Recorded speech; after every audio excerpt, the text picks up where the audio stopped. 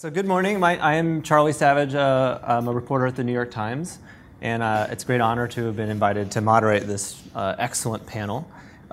We were asked to sort of move past speaker bios fast because it's in the program and we can get right into the substance. But I've been covering surveillance stuff along with other national security legal policy matters for some years, and of course in the last year and a half after the Snowden leaks, surveillance has been sort of the front and center issue in this sort of theme of post 9/11 legal policy. And so for most of that discussion, we have been focusing, at least in this country, primarily on FISA, the Foreign Intelligence Surveillance Act, and its reforms in 2008, and what that means in practice. And sort of lost on the edges of the discussion from an American's perspective was, what about the other half of surveillance activity? Surveillance that, to simplify just a little bit, takes place outside of the United States.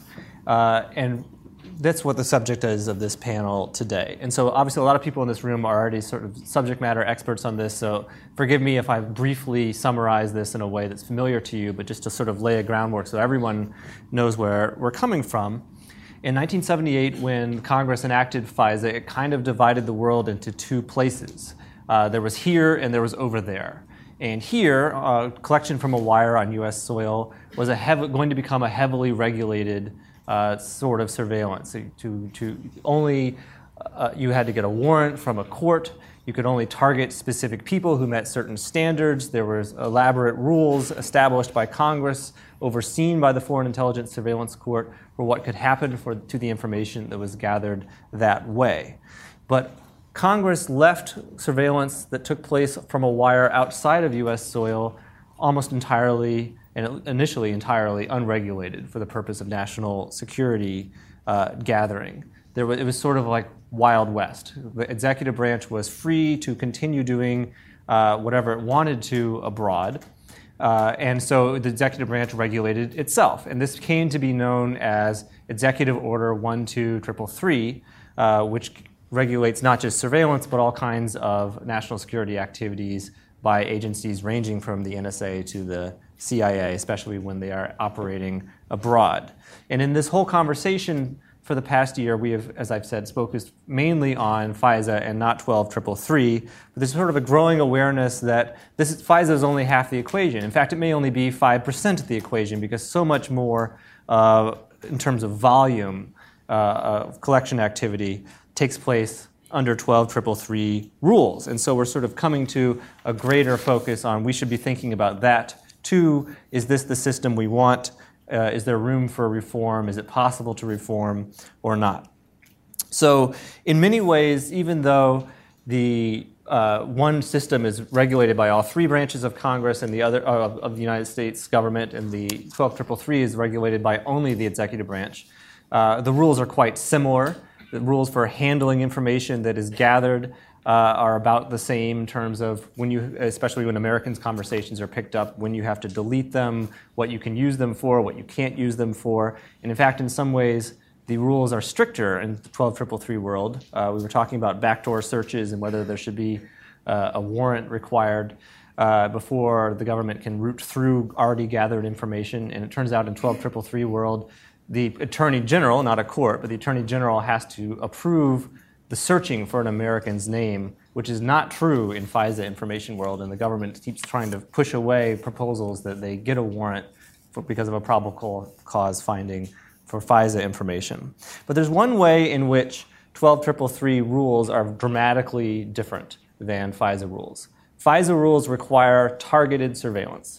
You can fight about whether a warrant should be required or not, or what should happen to this information. But at the end of the day, when the government is surveilling on U.S. soil, with very minor exceptions, maybe not minor, but put that aside, it has to be going after a specific account. It's looking for this phone number, it's looking for this email address. It's not looking for the whole haystack, or it's not gathering the whole haystack. That limit is not required under 12333 world. Outside the United States, the NSA is permitted to engage in bulk content collection. It's essentially allowed to vacuum the content of everything that's passing a wire that it's sitting on and store it all, and then root through it afterwards to figure out what to do with it when some of these rules start to apply. And from a security state perspective, you can understand why that's a really interesting tool. It allows them to use techniques like keyword searching and so forth through this heap to come up with targets that they had not known existed, to come up with people that they didn't know already they should be targeting. But it also has tremendous implications for privacy because all kinds of innocent people's communications who have no connection whatsoever to someone who might be a foreign intelligence target are getting their conversations sucked in indiscriminately as well and stored by the government. And so as Julian was saying at the beginning, this system of sort of heavy regulations for stuff that happens here and Wild West for something that happens abroad was premised on a situation in which basically domestic communications were only found here and foreign communications were largely found there. And so the place where there was the greatest potential for abuse from an American's perspective was going to have all these extra rules and privacy protections. And the place where there wasn't going to be a lot of domestic data, but there was the rich hunting grounds for foreign intelligence, would be the security state would have a freer hand.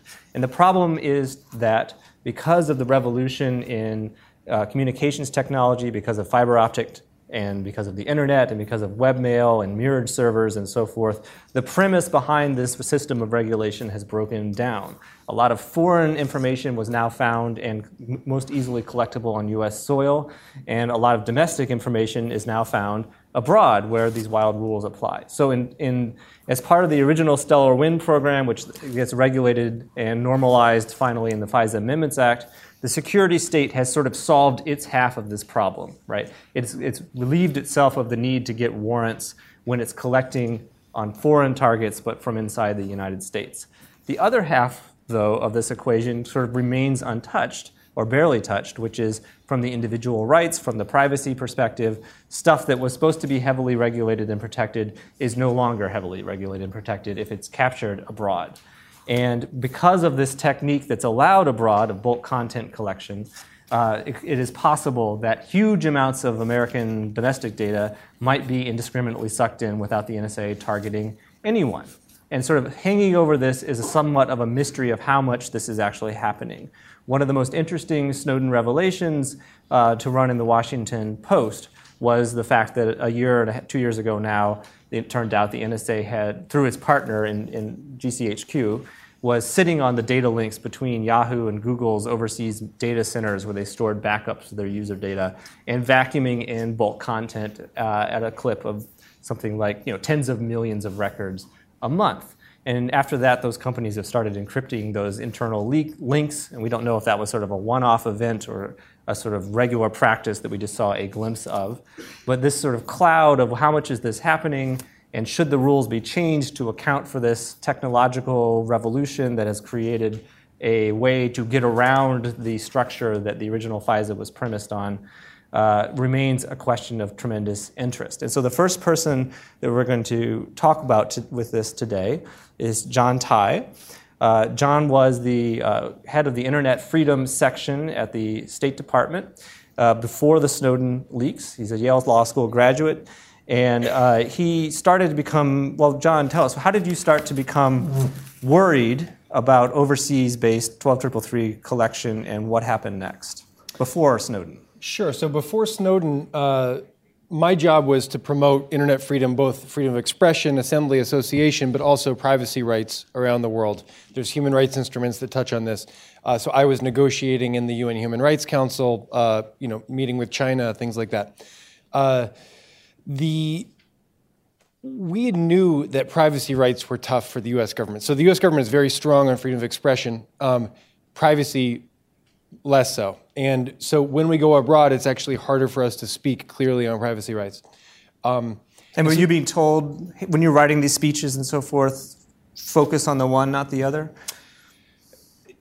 Yes, not in so many words, but it was like, yes, the Clinton speechwriters would want to focus on the things that we had really good things to say about, things like that. So we weren't talking about these privacy rights. So I was looking, I of course care about these, I'm looking for ways to sort of incorporate them into our work. And in fact, there had been a UN report on surveillance technologies that the basically a UN report about this, and we had to issue a response. So my job was actually to go to the interagency, all the different Department of Justice, Department of Defense, others, and get approval for the response that we were going to have to this report. And that was sort of one of the ways, right before Snowden, I think that was the month before, that we were trying to address this problem. And there was a lot of resistance. I was being told, let's just avoid talking about this as much as we can. And then Snowden happens. Yes. And what goes through your mind? My first thought was, this is finally happening. I actually wasn't surprised. I knew there was a huge amount of surveillance going on that nobody was talking about. And I had actually been expecting someone would leak stuff like that. You knew that because they were guiding you away from talking about privacy of communications as part of these diplomatic promotions of internet freedom. And some intelligence briefings, which I had been sort of, I'm interested in these things, so I would be asking about this stuff. And did you have access to intelligence briefings before Snowden on NSA overseas collection? Not directly. But after Snowden, you did? Yes. And what did they tell you? Well, I can't talk about classified information here, but this sort of gets to some of the things you were saying at the beginning. It's not one half of the equation. That 12333 collection is the vast majority of the collection. There's a huge amount on U.S. persons. So, Gmail, Hotmail, Yahoo Mail, OkCupid messages, Twitter messages, Facebook messages, Dropbox files, Skype calls, all of this stuff. Americans should expect that most of their online communications are probably being collected by the NSA. And so because of your position, you have a vantage point on internal executive branch deliberations about how to respond to Snowden, how to respond to the president's review group recommendations. What did you see? It was a very touchy subject within the bureaucracy. It was a very small group of people making these decisions. One of the things I noticed is that, so I actually wrote something that fed into the review group's report about internet freedom. One of the interesting things in that report was this recommendation 12 in the report makes an allusion to 12333 and says, basically, this should be reined in. And I saw inside the administration that recommendation was ignored. They were looking for greater restrictions on the use of U.S. person data gathered under 12333. That's right. And when President Obama gave his speech taking some of these recommendations, he said what about that particular one? He said nothing. There was no discussion of it ever. And I actually I saw a copy of the speech the night before, this was January of this year, tried to insert some references to 12333 that Americans would get the same protections abroad when it's collected abroad as when it's collected under FISA inside the United States. Those did not make it into the speech, and that's when I was They're upset. saying, look at all this reform we're going to do, pay no attention to this recommendation that goes to the core of what may be, by volume, the greatest amount of collection. But yes. So you decide to leave the government, and what do you do before you leave? I filed a complaint. I first met with my boss, then I met with the State Department's Inspector General office, then with the House and Senate Intelligence Committees. You file whistleblower complaints. Yes. And so then eventually with the NSA. Mm-hmm. Yeah. And as you're filing these complaints, Snowden's been indicted. I just asked you what you were told at those briefings you wouldn't say because it's classified. Are you, just as a side point, you're trying not to get indicted? Correct. And so what do you do to make sure that doesn't happen? Well, I haven't disclosed classified information. So. Right, but you hire a lawyer? Yes, I did. I hired actually 2 lawyers.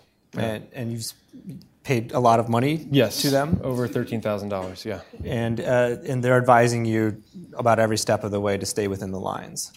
Yes. All right. So you talked to the Inspector General. They eventually shunt you from the State Department to the NSA Inspector General. You're talking to the staff of the House Intelligence Committee and the Senate Intelligence Committee.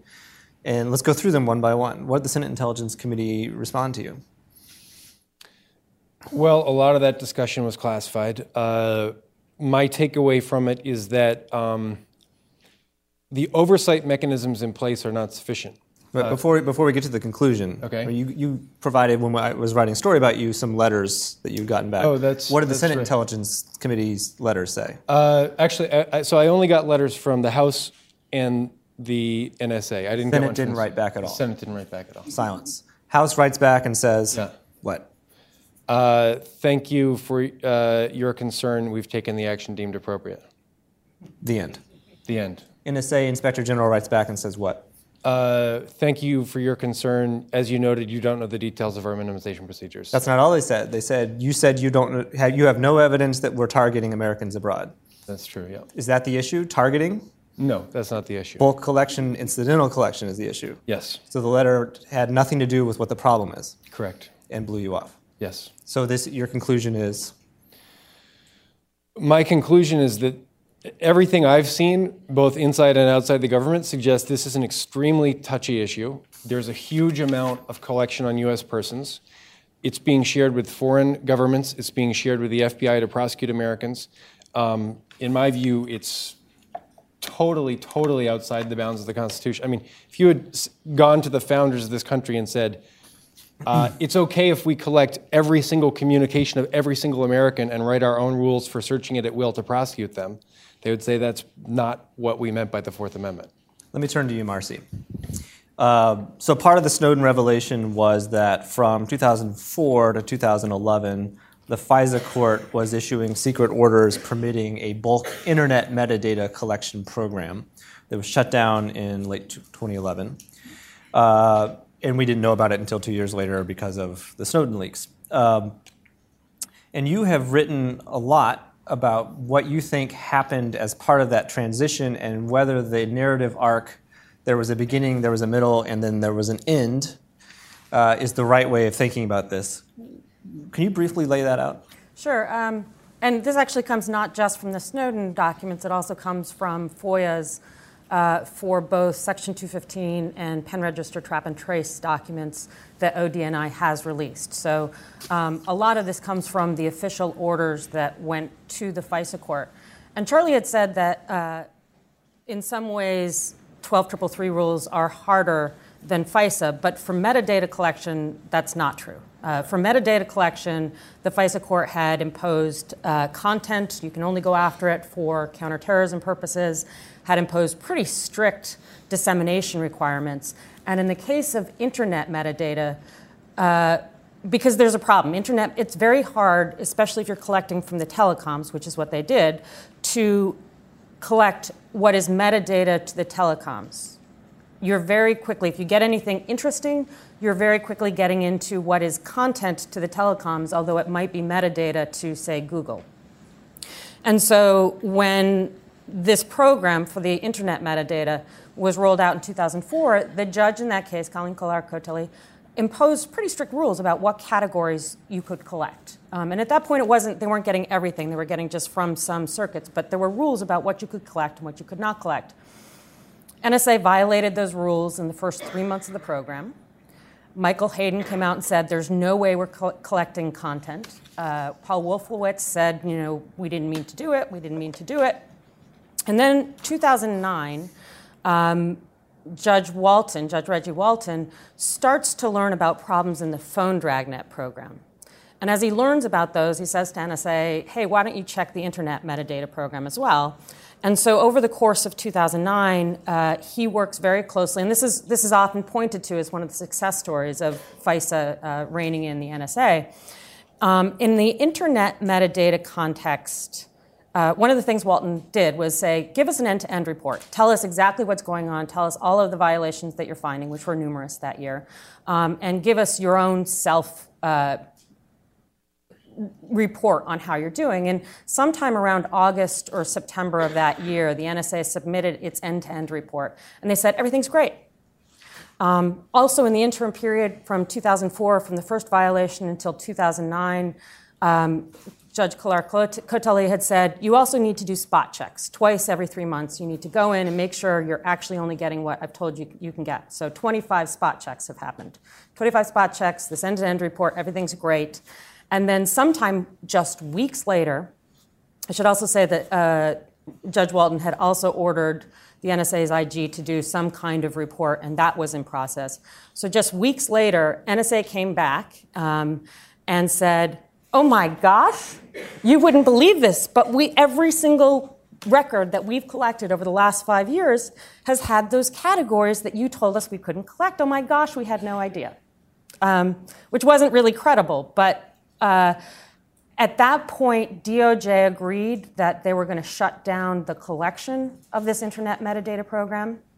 And it was shut down from roughly October 30th, 2009 until July. It was reauthorized and took some time to come back off because it wasn't clear whether the government could legally collect something as metadata in the United States. And it took a lot of discussions back and forth to convince Judge Bates to turn it back on in July 2010.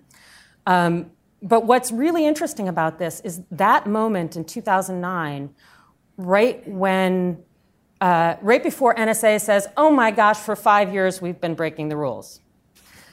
They roll out a program, it's called SPCMA, but it's a set of special procedures to contact chain on Americans overseas. It was first sort of authorized 2007, 2008. What is contact chaining? Contact chaining is what they're doing with the metadata. They're saying, here's Anwar al-Awlaki.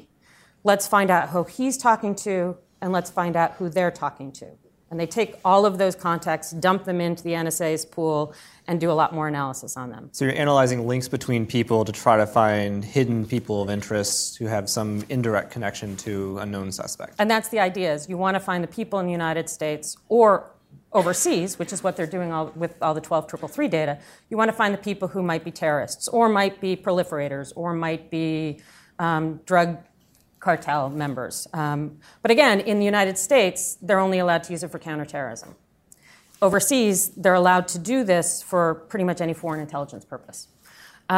So in July of 2009, just before the NSA kind of confesses that for 5 years they've been violating the rules, they roll out a program where they do this contact chaining on Americans for NSA's largest group. So basically the Middle Eastern group, the ones targeting terrorists. That rolls out in July 2009. The point is that they roll it out for being allowed to use 12333 collected data to do precisely what they're doing. To do the same thing that they're having all these problems with complying with the rules for FISA collected data. Right. Before then, they could not use Americans' data under 12333 rules for contact chaining. But before then, they weren't accessing it from the same terminal entry. I mean, they legally could starting in 2008, but they just basically rolled it out. So the same place you'd go on your computer to contact chain on the PRTT, the domestic stuff, you could then say, I want to collect on the stuff overseas. So they just created the function so you could do it from the same desktop access to contact chain on Americans overseas. And then in January of 2011, they roll that function out to all the functions of NSA, at which point, for the first time, you're contact chaining on Americans overseas for purposes that isn't counterterrorism, that's any foreign intelligence purpose. So now there's the possibility, and again, this is just metadata, but you now have the possibility that Americans are, their relationships are being tracked for different purposes, for their relationship with Iran, for their relationships in Mexico, whether they're working with cartels. That's January 2011. At the end of 2011 is when NSA says, we're going to shut down the PRTT program. We don't need it anymore. And there's actually the PRTT program is the FISA-based judge-overseen metadata program that they're having so many problems with, so many headaches with trying to comply with judicial rules. Right. So your conclusion is what?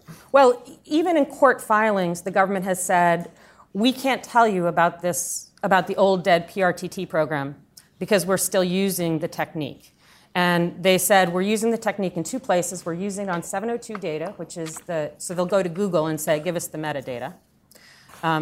They'll get content and metadata from Google. But they said, we're also using it under EO 12333. So they've said that they are using it under EO 12333. We know they have the authority to do it. Well, they certainly use it with foreign data. But the implication is they're starting to use it for American data. And so your conclusion is that this program didn't end Right. when it just escaped FISA oversight. If this is in fact what happened, what happened was this was the part of Stellar Wind that was deemed the most problematic in 2004. So it was one of the first things they put under judicial review.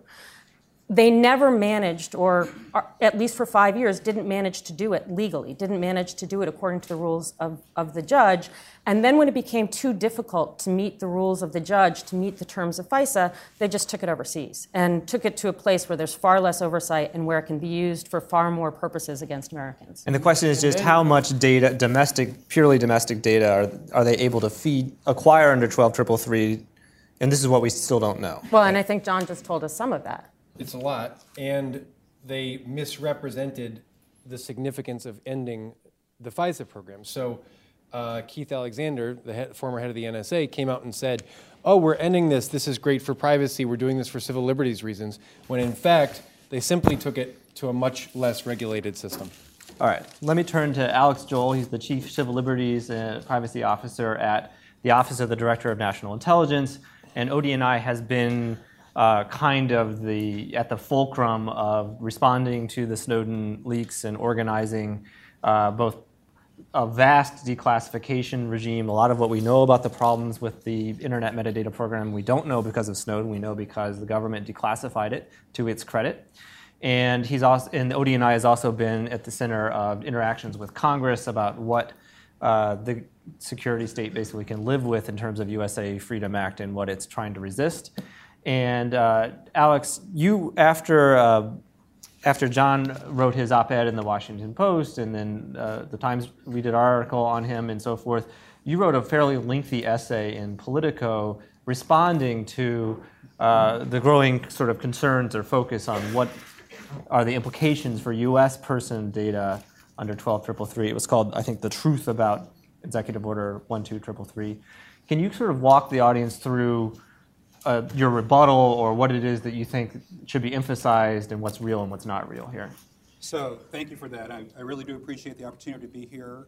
It's been very interesting. It's nice meeting you, John. And as I said in my op-ed piece, I commend you for going through the channels that you went through and for taking the care that you did with classified information. I think that's very important. I wish you had gotten more robust responses to your concerns when you raised them through the channels.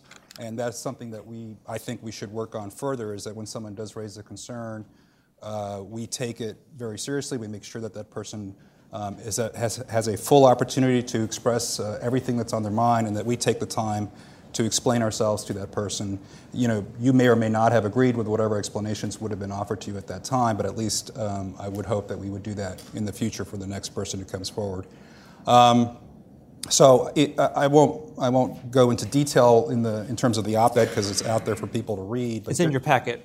Generally speaking, you did a great job of summarizing Executive Order 12333 and FISA and how those two protections work. That was really my intent, was to try to better explain what Executive Order 12333 is. And the way you described it, it sounds to me like the way the description certainly portrays how I feel about it, which is that it is a regulated space. It's regulated with rules that are maybe different but comparable to the rules that we use for FISA collection.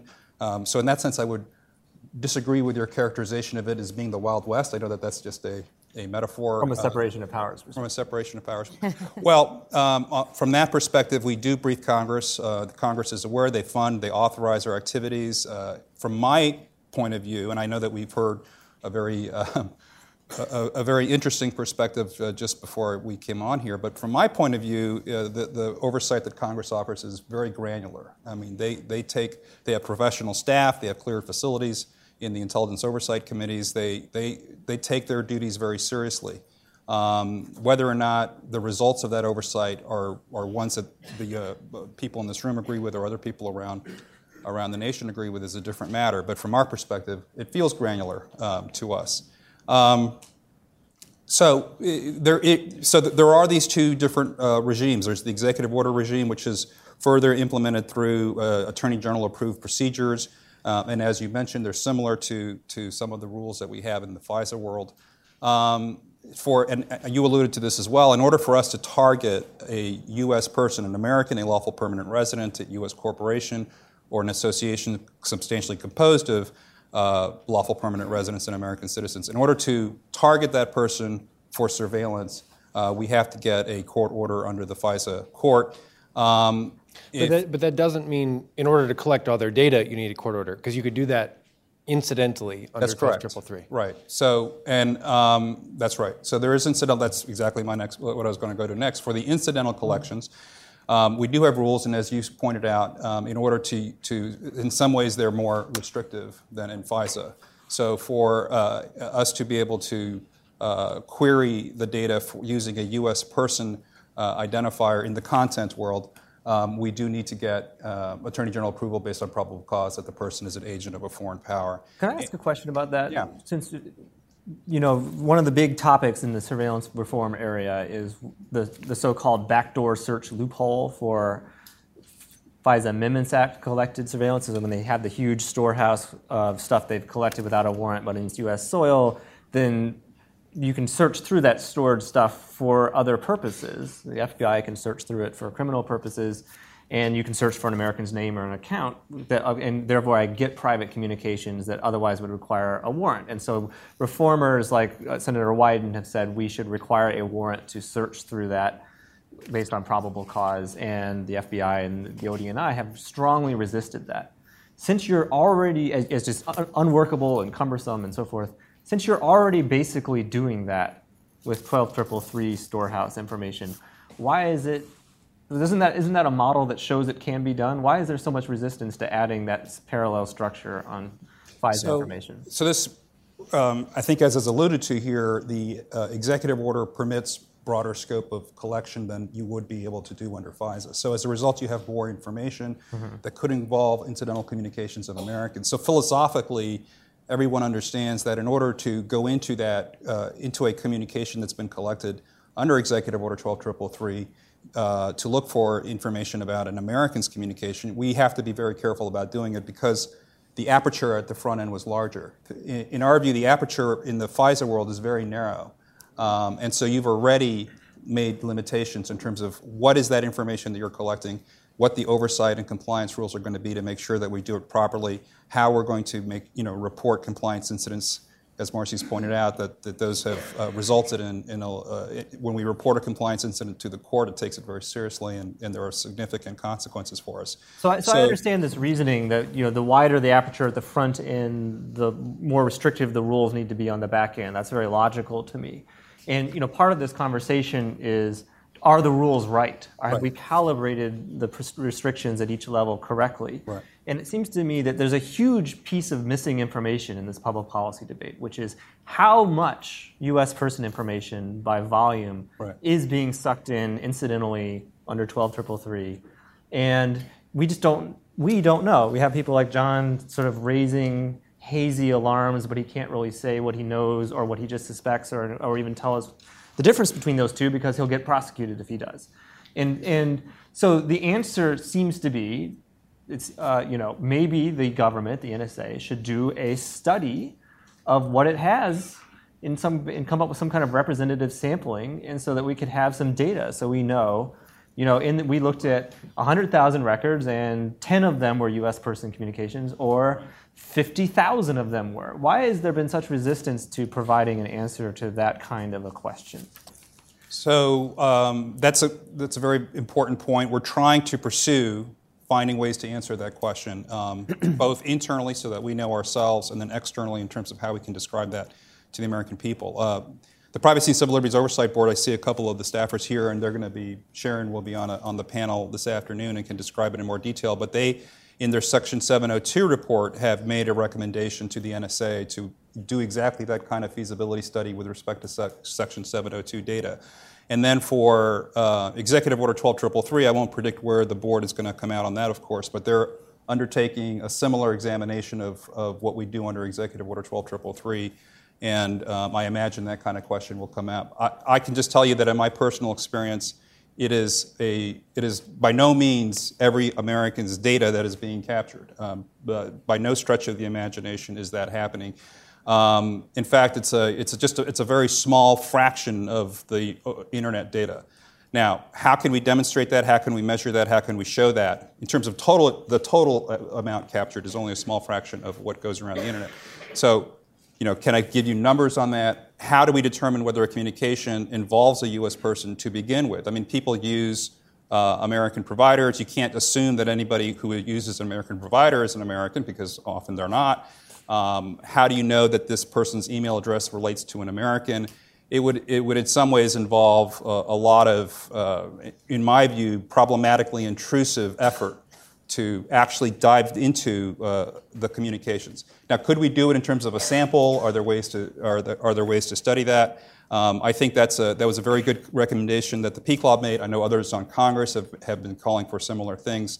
So hopefully we'll be able to make some progress in that area. There's something you said here that's disingenuous, which is, yes, the total fraction of global internet data that the NSA collects is relatively small, but most of the global internet data is like YouTube videos and Netflix streaming, which the NSA is not targeting, right? That makes up, actually, in terms of bits of data on the internet, like 80% of the bits, right?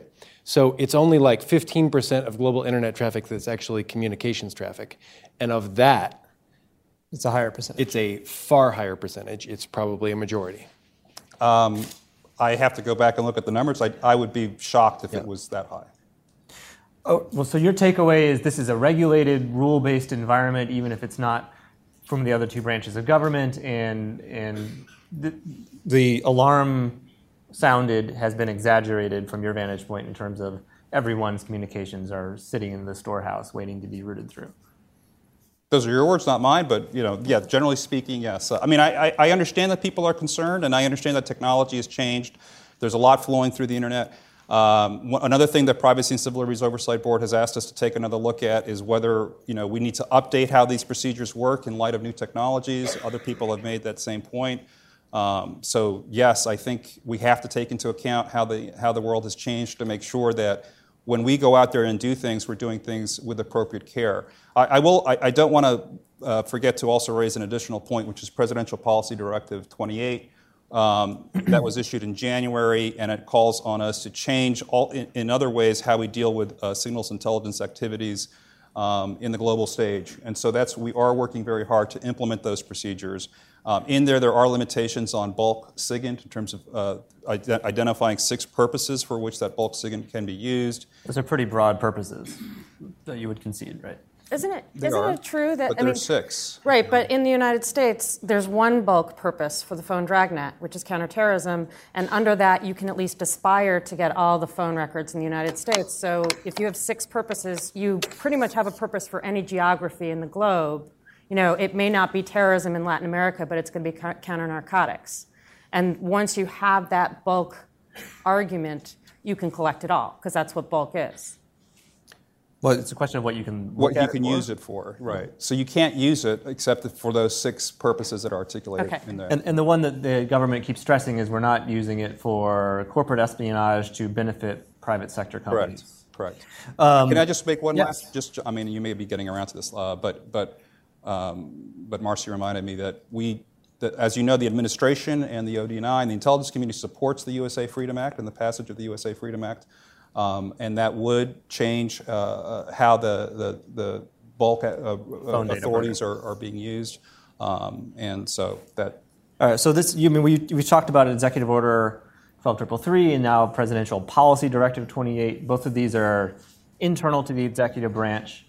The president decides to change things, and it is done.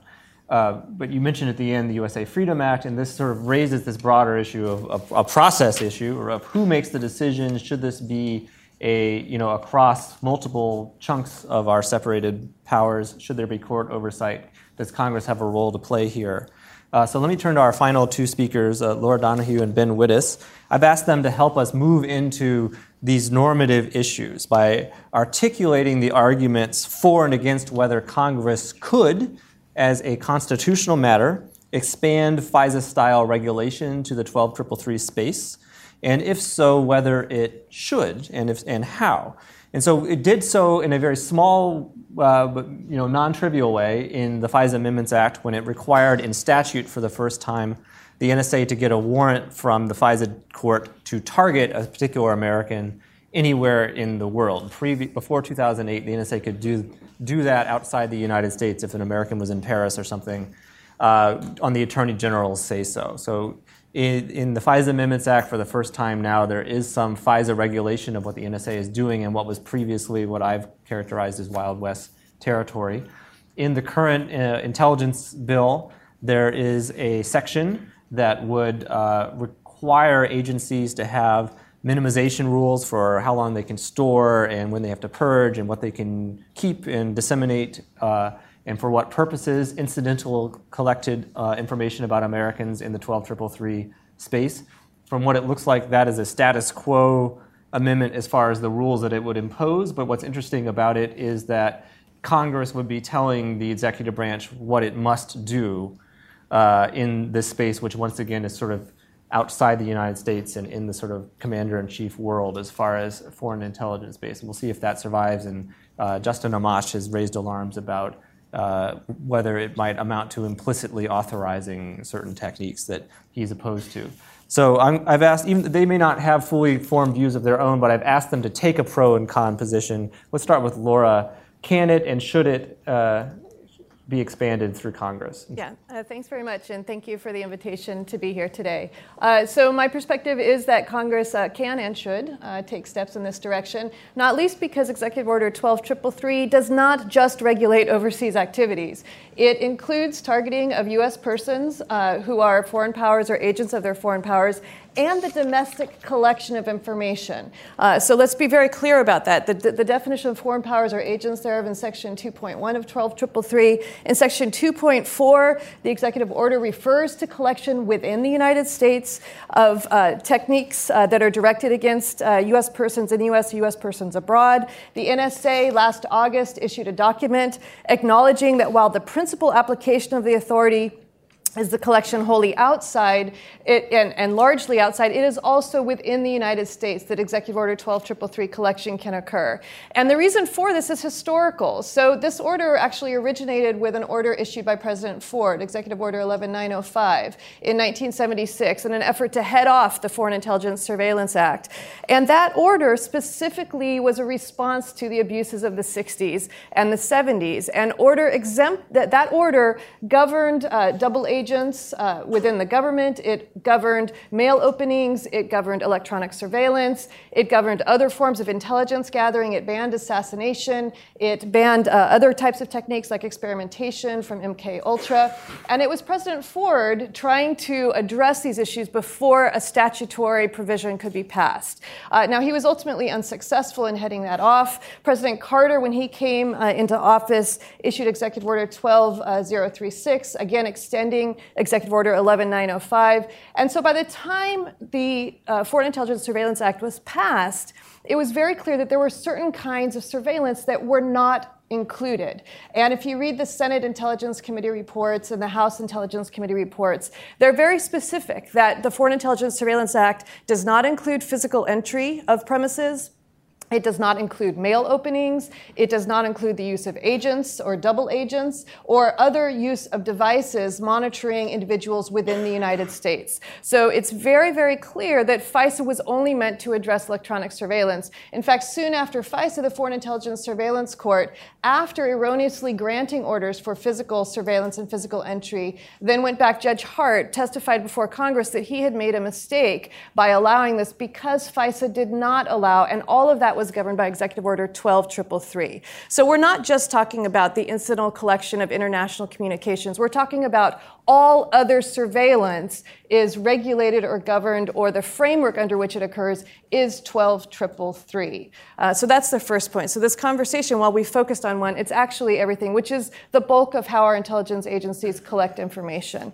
So when you look at that, combined with now the fact that global communications have brought us into a realm where a lot of our communications are picked up internationally. So FISA did not cover international to international discussions. It did not cover issues where the foreign power was targeted overseas, but the United States person was involved in that collection itself. There were a number of areas that weren't covered there. So can Congress now step forward? Well, if we look at what falls within 12333 now, the domestic or international mail opening is included within 12333. The use of agents or double agents, stored data held on servers overseas or on the iCloud, social network sites like Facebook, Instagram, Snapchat, public billboards like Twitter and Vine and YouTube, communications-related data like buddy lists or metadata that might come up, communications content that's not actually en route, so draft emails or emails that have already been opened and are then held on a private server, not by an ISP or on a private computer. But what's the hook that connects that to Congress has the constitutional authority to bind the executive's hands? So as Judge Bates recognized in October of 2011, the volume of communications and the extent of the incursions into privacy raised Fourth Amendment concerns with regard to reasonableness. So both within the United States as well as overseas, these issues are raised. Now, under Verdugo-Urquidez, which is the key case that has come up obviously in the 702 context, Chief Justice Rehnquist noted that the collection of information overseas on individuals who have a substantial connection to the United States, including U.S. persons, it must comport with the Fourth Amendment. And so at some point, you have to look at this information and say, look, there is a Fourth Amendment privacy interest that is being implicated. Now, the counter-argument to that is that in the realm of foreign affairs, the president has broader authority, and thus Congress does not actually have a role to play. And I will note that Bob Litt, who's the general counsel, he'll be speaking later today, he has also said that Congress may have a role to play with some aspects of 12333 collection. There are some aspects that I think Congress would have less of a less strong ground to stand on in terms of involving itself, in terms of information used, for instance, in the course of military activities. There you might look to the constitutional demarcation of power and commander-in-chief authorities in Article 2 and say the executive branch has a stronger role than Congress. But if we're talking about foreign affairs, the one case on point here, Youngstown, where Congress and the president share overlapping authorities, and in the collection of foreign affairs, we saw with FISA an opportunity where Congress stepped forward and said, no, there is a Fourth Amendment protection. The courts had stepped back in U.S. versus U.S. District Court and said if Congress would like to act, there is a Fourth Amendment interest here. Congress did act with FISA. They acted in 1994 with the physical search, in 1998 with pen register trap and trace, again in 2001 looking at business records, and then with the Foreign Intelligence Surveillance Act Amendments Act. Congress has a role to play with regard to the collection of foreign affairs intelligence when it implicates Fourth Amendment interests of U.S. persons. Let me turn to Ben. What's the counter argument that Congress maybe could get away with what it did in 78 and 94 and so forth, but to, say, ban bulk collection abroad because the risk is now too high that Americans' Fourth Amendment rights will be trammeled, would be a step too far. The executive would never acquiesce to it, and courts wouldn't force it to. And shouldn't, I guess. Right. So I always feel like when I come to Cato, I should start out by saying that, I'm here to represent unprincipled statism coming from Brookings. But in this case, I actually want to say that with the emphasis following it, that actually statism really is a principle. And this is actually an example of that. So, I think there's a temptation when we all sit here to think about the many ways that we can regulate the traditionally unregulated space of foreign espionage. And it's worth just taking a step back and a deep breath and saying, what should Congress have to say about the rules when Barack Obama wants to know what Vladimir Putin is talking about? And if that question doesn't give you any pause in response to Charlie's question, then I lose. Yes, you should regulate every component of every aspect of foreign collection.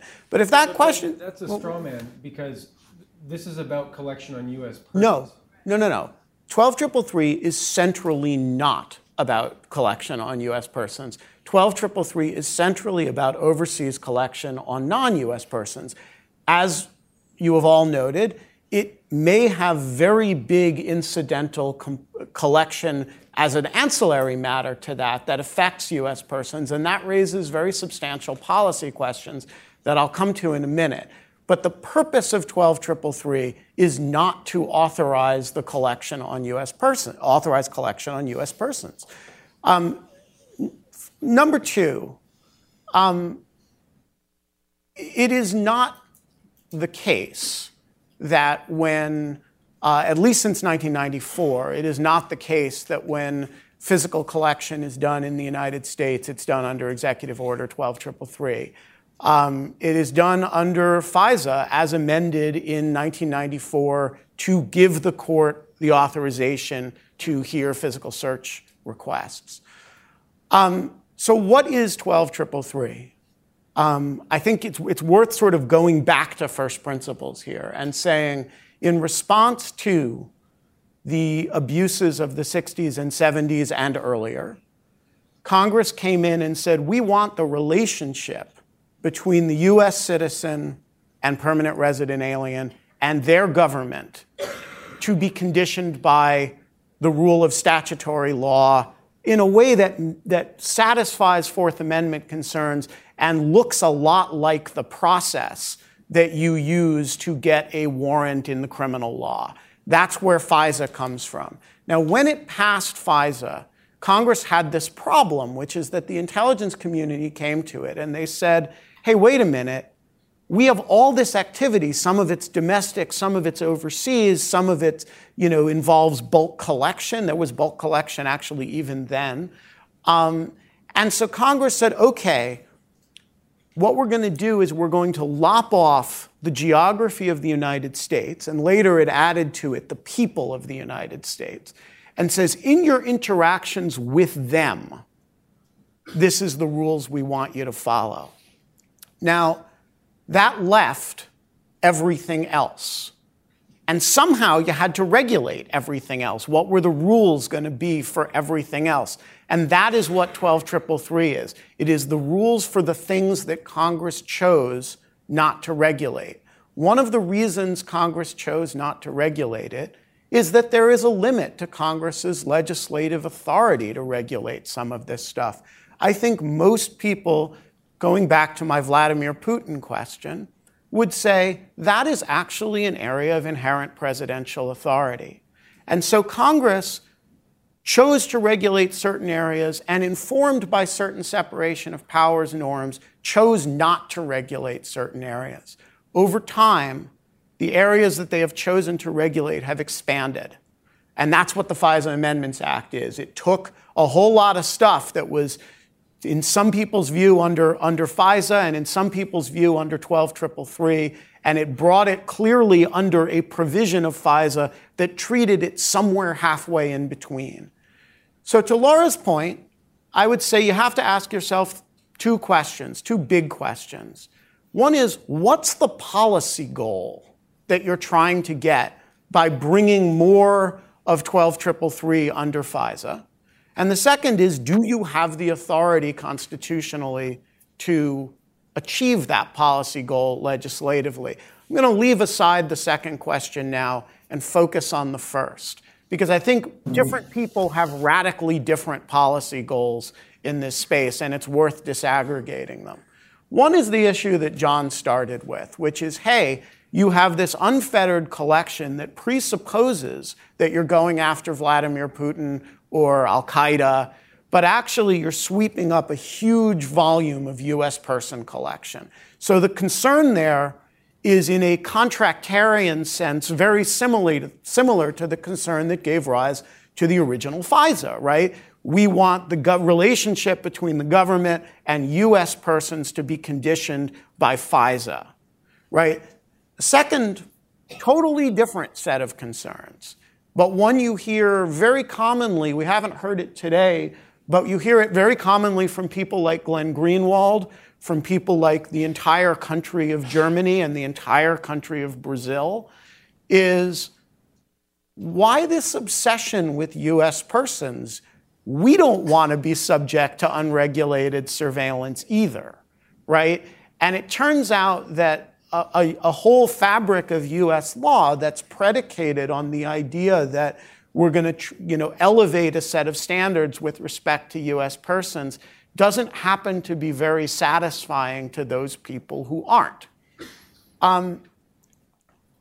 These two policy instincts would take you in very different directions if you actually tried to craft statutory law with respect to what is now regulated by 12333.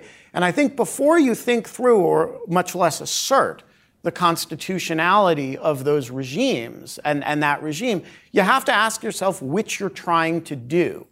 I don't doubt that Congress has the constitutional authority to some degree to limit the collection, the incidental collection, or require certain procedures before you search information relevant to U.S. persons.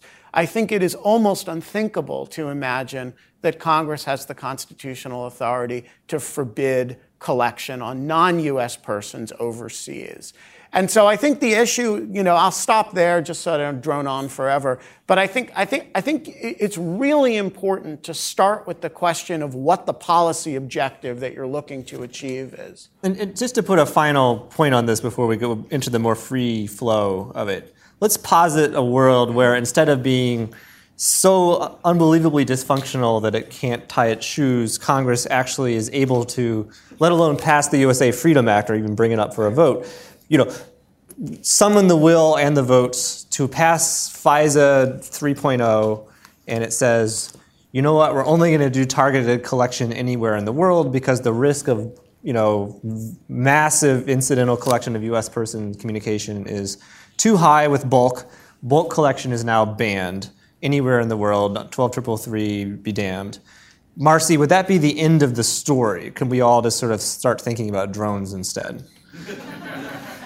Which collect in the United States under 12333, I think, on Air Force training, right? I think underlying this whole discussion is this pressure that especially goes back to what happened after Stellar Wind, which is that who's going to force the government to follow the law? And that's why the example I brought up earlier, I think, is really important. David Criss, the former Assistant Attorney General, has said that when they first brought the Internet Dragnet under the review of the FISA court, he suggested that the law didn't necessarily support it, but it was worthwhile because it brought it under some kind of oversight. At the beginning of the debate on Protect America Act, the predecessor to FISA Amendments Act, there was this wonderful hearing with Keith Alexander and Mike McConnell, who was then the Director of National Intelligence, about whether what they were doing was going to work.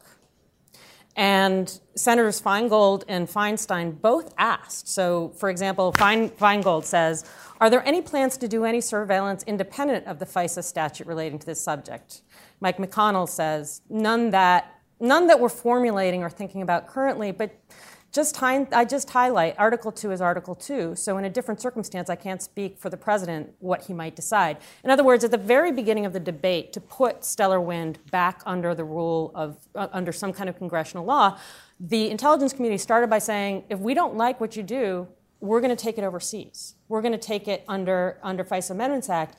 At the end of 2007, what we learned is that, I sort of think of EO 12333 as a handshake between Congress and the executive about what the rules should be.